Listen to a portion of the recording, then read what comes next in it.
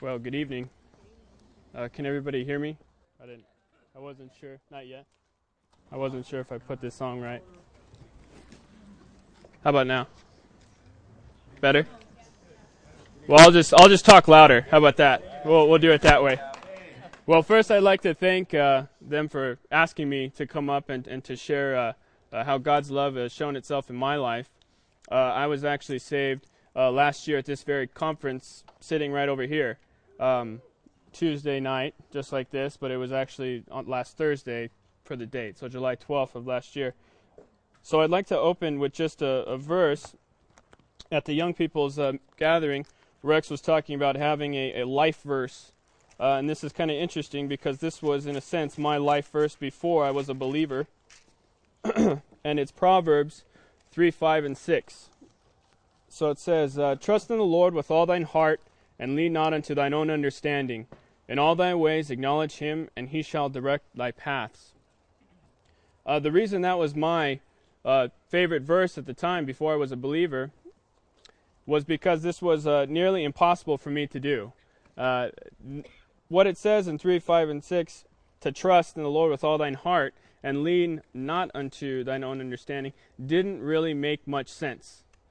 I was born and raised Catholic. I come from a Catholic family, and we were a Catholic family that many of you probably hear that people are Catholic, and then you ask them, oh, so, where do you go to church and this and that? And they say, oh, we don't go to church, but we're Catholic. And you wonder how that takes place. But if you were, born of a family that once went to a Catholic church, you can probably say you're Catholic and get away with it. We weren't like that. We went to church every Sunday. I was an altar server for about six years. And we would have meetings once a month for the altar servers on a Thursday night. We were at Mass every Sunday, and if I had to go and altar serve on Saturday, I still had to be at Mass on Sunday with my parents. I had a grandmother that lived with us who wakes up every morning bright and early and prays for an hour or two and has her little devotion. So I knew and believed in Jesus Christ. I believed that there was a God. And I believe that Jesus Christ came, died on the cross for my sins, was buried, and 3 days later rose again. I believed all of that. But I wasn't saved. I was not a believer. About 5.5 years ago, I met a girl that went to Claremont Bible Chapel. And I met her, and 2 weeks later we started dating. And everything was great. We really enjoyed each other's time, and we really enjoyed each other's company. But as we continued to date, there came a point when the serious talk started to happen of, well, what do you really believe? And, would you come to church with me?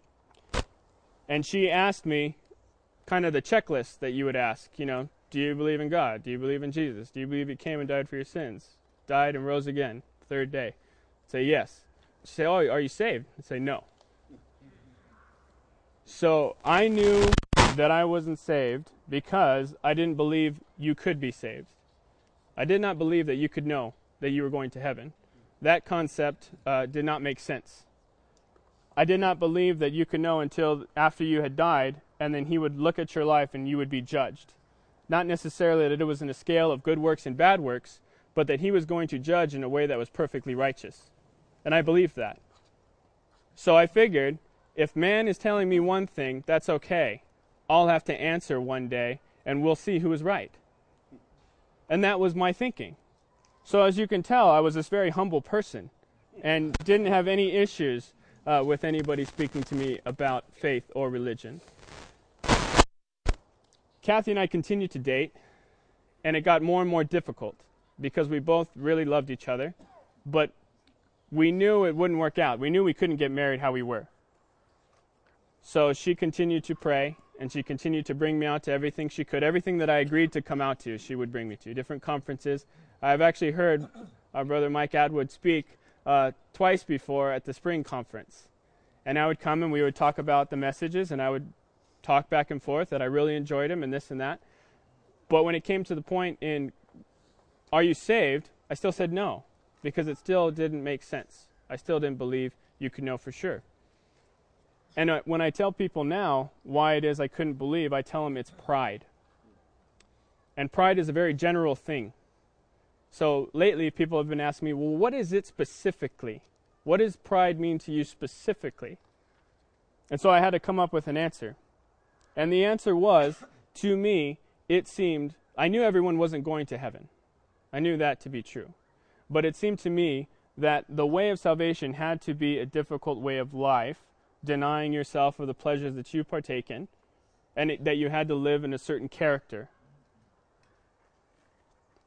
That it would be difficult, but it wouldn't be too difficult for me. It'll be difficult for other people, but I could do it. Other people would struggle, but I would go the right way. So that's what I mean by pride. Pride in the sense that I am better than other people. I can do it on my own. So it came to a point where Kathy and I had to part ways, and we broke up for a time. And it was an ugly time. So she prayed even more fervently, not necessarily that I would be saved so we could be together, but that I would be saved so that I wouldn't go to hell. And that's when things changed. She prayed that something would come into my life that would make me question everything that I was stubborn about, everything that I was prideful about. And it took about a week. And it all came crumbling down. And my brother's here, praise the Lord, and his girlfriend. But my family almost fell apart. Things got really, really difficult. And we weren't sure what was going to happen. And at that point, I turned to God and I said, God, I can't do this. I don't know what I'm doing right now. And it was the first time in my life where things didn't make sense and I was unsure and I was actually open. So as we like to say, God was tilling the soil and preparing it. So I reached out to the person who I trusted at the time the most, and that was Kathy. And so I told her everything that was going on, and she ran back home and started writing down Bible scriptures.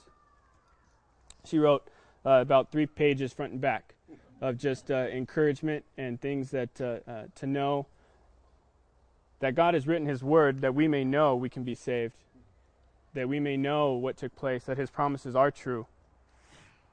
So we got back together, and I agreed to come out to more things, more events. And I would go, and I was nicer about it, because in the beginning I was fairly mean. But it started to work, and it started to bring up more questions. So when Yosemite came up, I'd already been up here the year before, but I was going to come up again because I enjoyed it so much. Larry Price was giving a message on the book of Proverbs. And he was speaking at the time from chapter 1, and I'm just going to read it for you. The thing that stood out to me a lot was, it's Proverbs chapter 1, if you want to follow along, verse 20 to the end of the chapter. And it says, Wisdom crieth without. She uttereth her voice in the streets. She crieth in the chief place of concourse. In the openings of the gates, in the city she uttereth her words, saying, How long, ye simple ones, will you love simplicity? And the scorners delight in their scorning, and fools hate knowledge.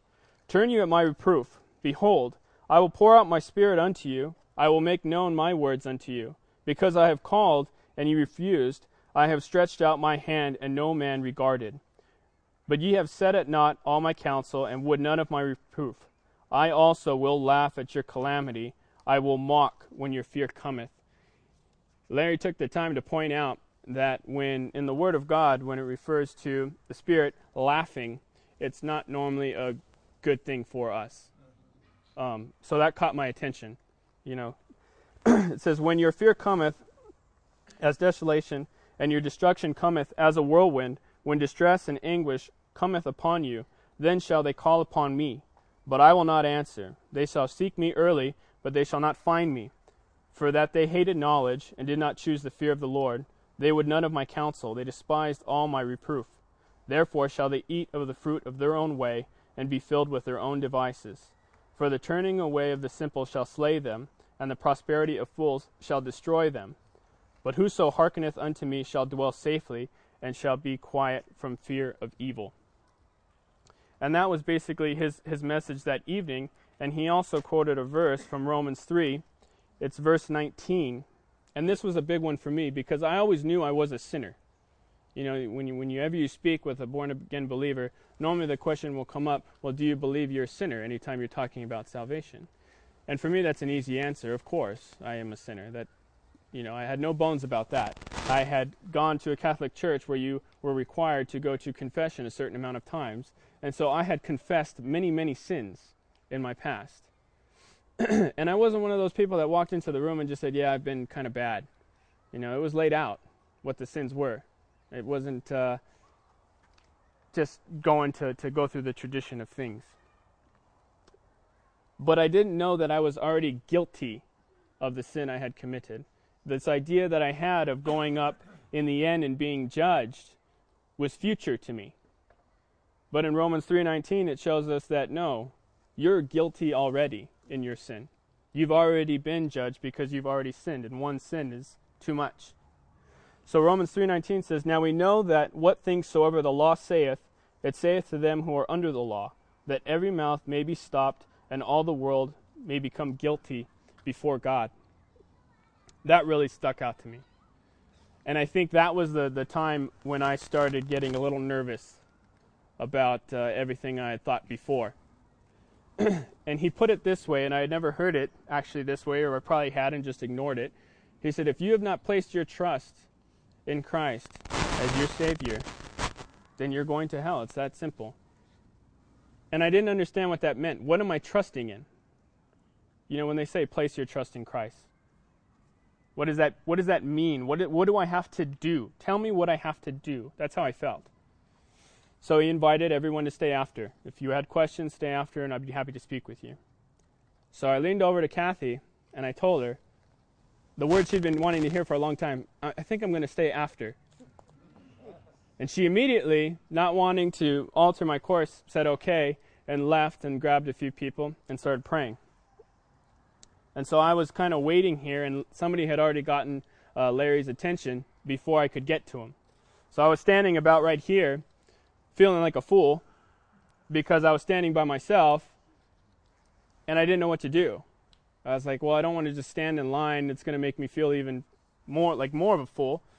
And I was going to turn and walk away, because I don't like feeling like a fool. Again, I'm very humble. But as I went to turn and walk away, I can praise the Lord today that our God is a seeker of men. Dave Dixon, gentleman up here, stopped me. Just casually. How are you doing? You enjoying the conference? You having a good time? Said, oh yeah, I love it up here. It's great.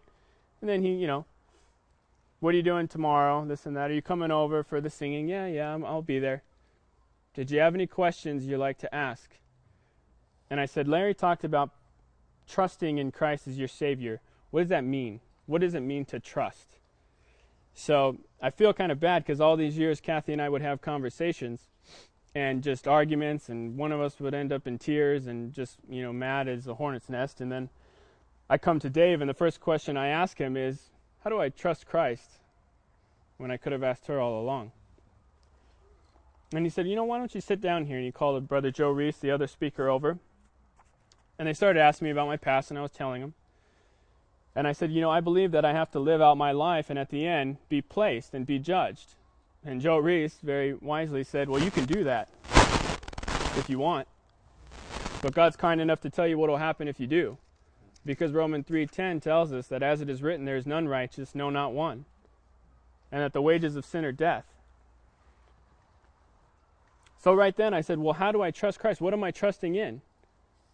And Dave took me to John 3:16. And he said, for God so loved the world that he gave his only begotten Son, that if Justin believes in him, he shall not perish but have everlasting life. That is a promise that's been given to you. Do you trust him? Do you trust that when you stand at the gates and the book of life is open, and he says, why should I let you in? He said, because you said if I trust in Jesus Christ, according to John 3:16, you have to let me in. Do I trust that that's enough? Do I trust that Christ's work was enough? Do I truly believe that he died on the cross for our sins, was buried, and rose again as proof that it was accepted by God? And this immediate feeling of sorrow came over me. That I had been living my life like a fool. And it didn't feel good. All the sin, waving my hand at God, telling him I was right, going against him completely. And all this time he was seeking after me. Working all those years, bringing Kathy into my life, bringing all the brothers and sisters at Claremont into my life to show me that there was a God that loved me.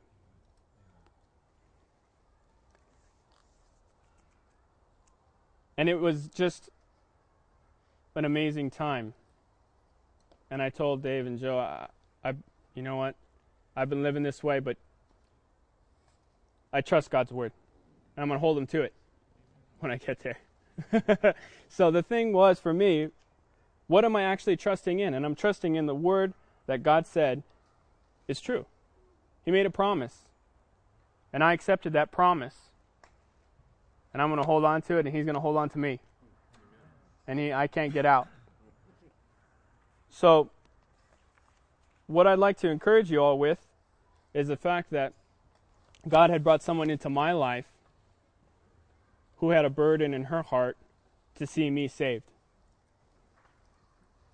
And she didn't compromise. And I'd wanted to marry her since the day I met her because of her character. And her character used to frustrate me to no end because it didn't agree with what I was saying. But she did not compromise. And she continued steadfast. And all those times I would go to her, with her to church, I used to ask, will you come with me? And she'd say no. That normally didn't end well. But I'm thankful for it now. And so if you have those people in your life, you cannot compromise. You cannot change the message. There's one message, there's one way, and there's one Savior. And it's not enough to just, I believe in God, Jesus, that he died on the cross. No, what are you trusting in? What's your answer when someone says, are you going to heaven? You say yes. Why? If you don't have an answer, I encourage you to think about it. Dwell upon it. You are here for a reason, and God has brought you here for a reason. And for those that have an answer, that we still have time to go out and share it with others. That he's given us this time that we may go out and reach out to those that he wants desperately, more than anything else right now. So again, I'd just like to thank you for having me up here. And a special thanks to Doug Dixon. He was the first gentleman that I told I'd accepted the Lord. And the whole time I had thought this thing of brother was hokey. Oh, brother this, brother that. What is all that about? But you know what? He said, welcome, brother, and he gave me the biggest hug I think I've ever had. And I knew exactly at that moment what it was all about. So I'd like to thank you all for having me. When are you getting married? Oh, yeah. It all turns out well. I'm getting married October 6th.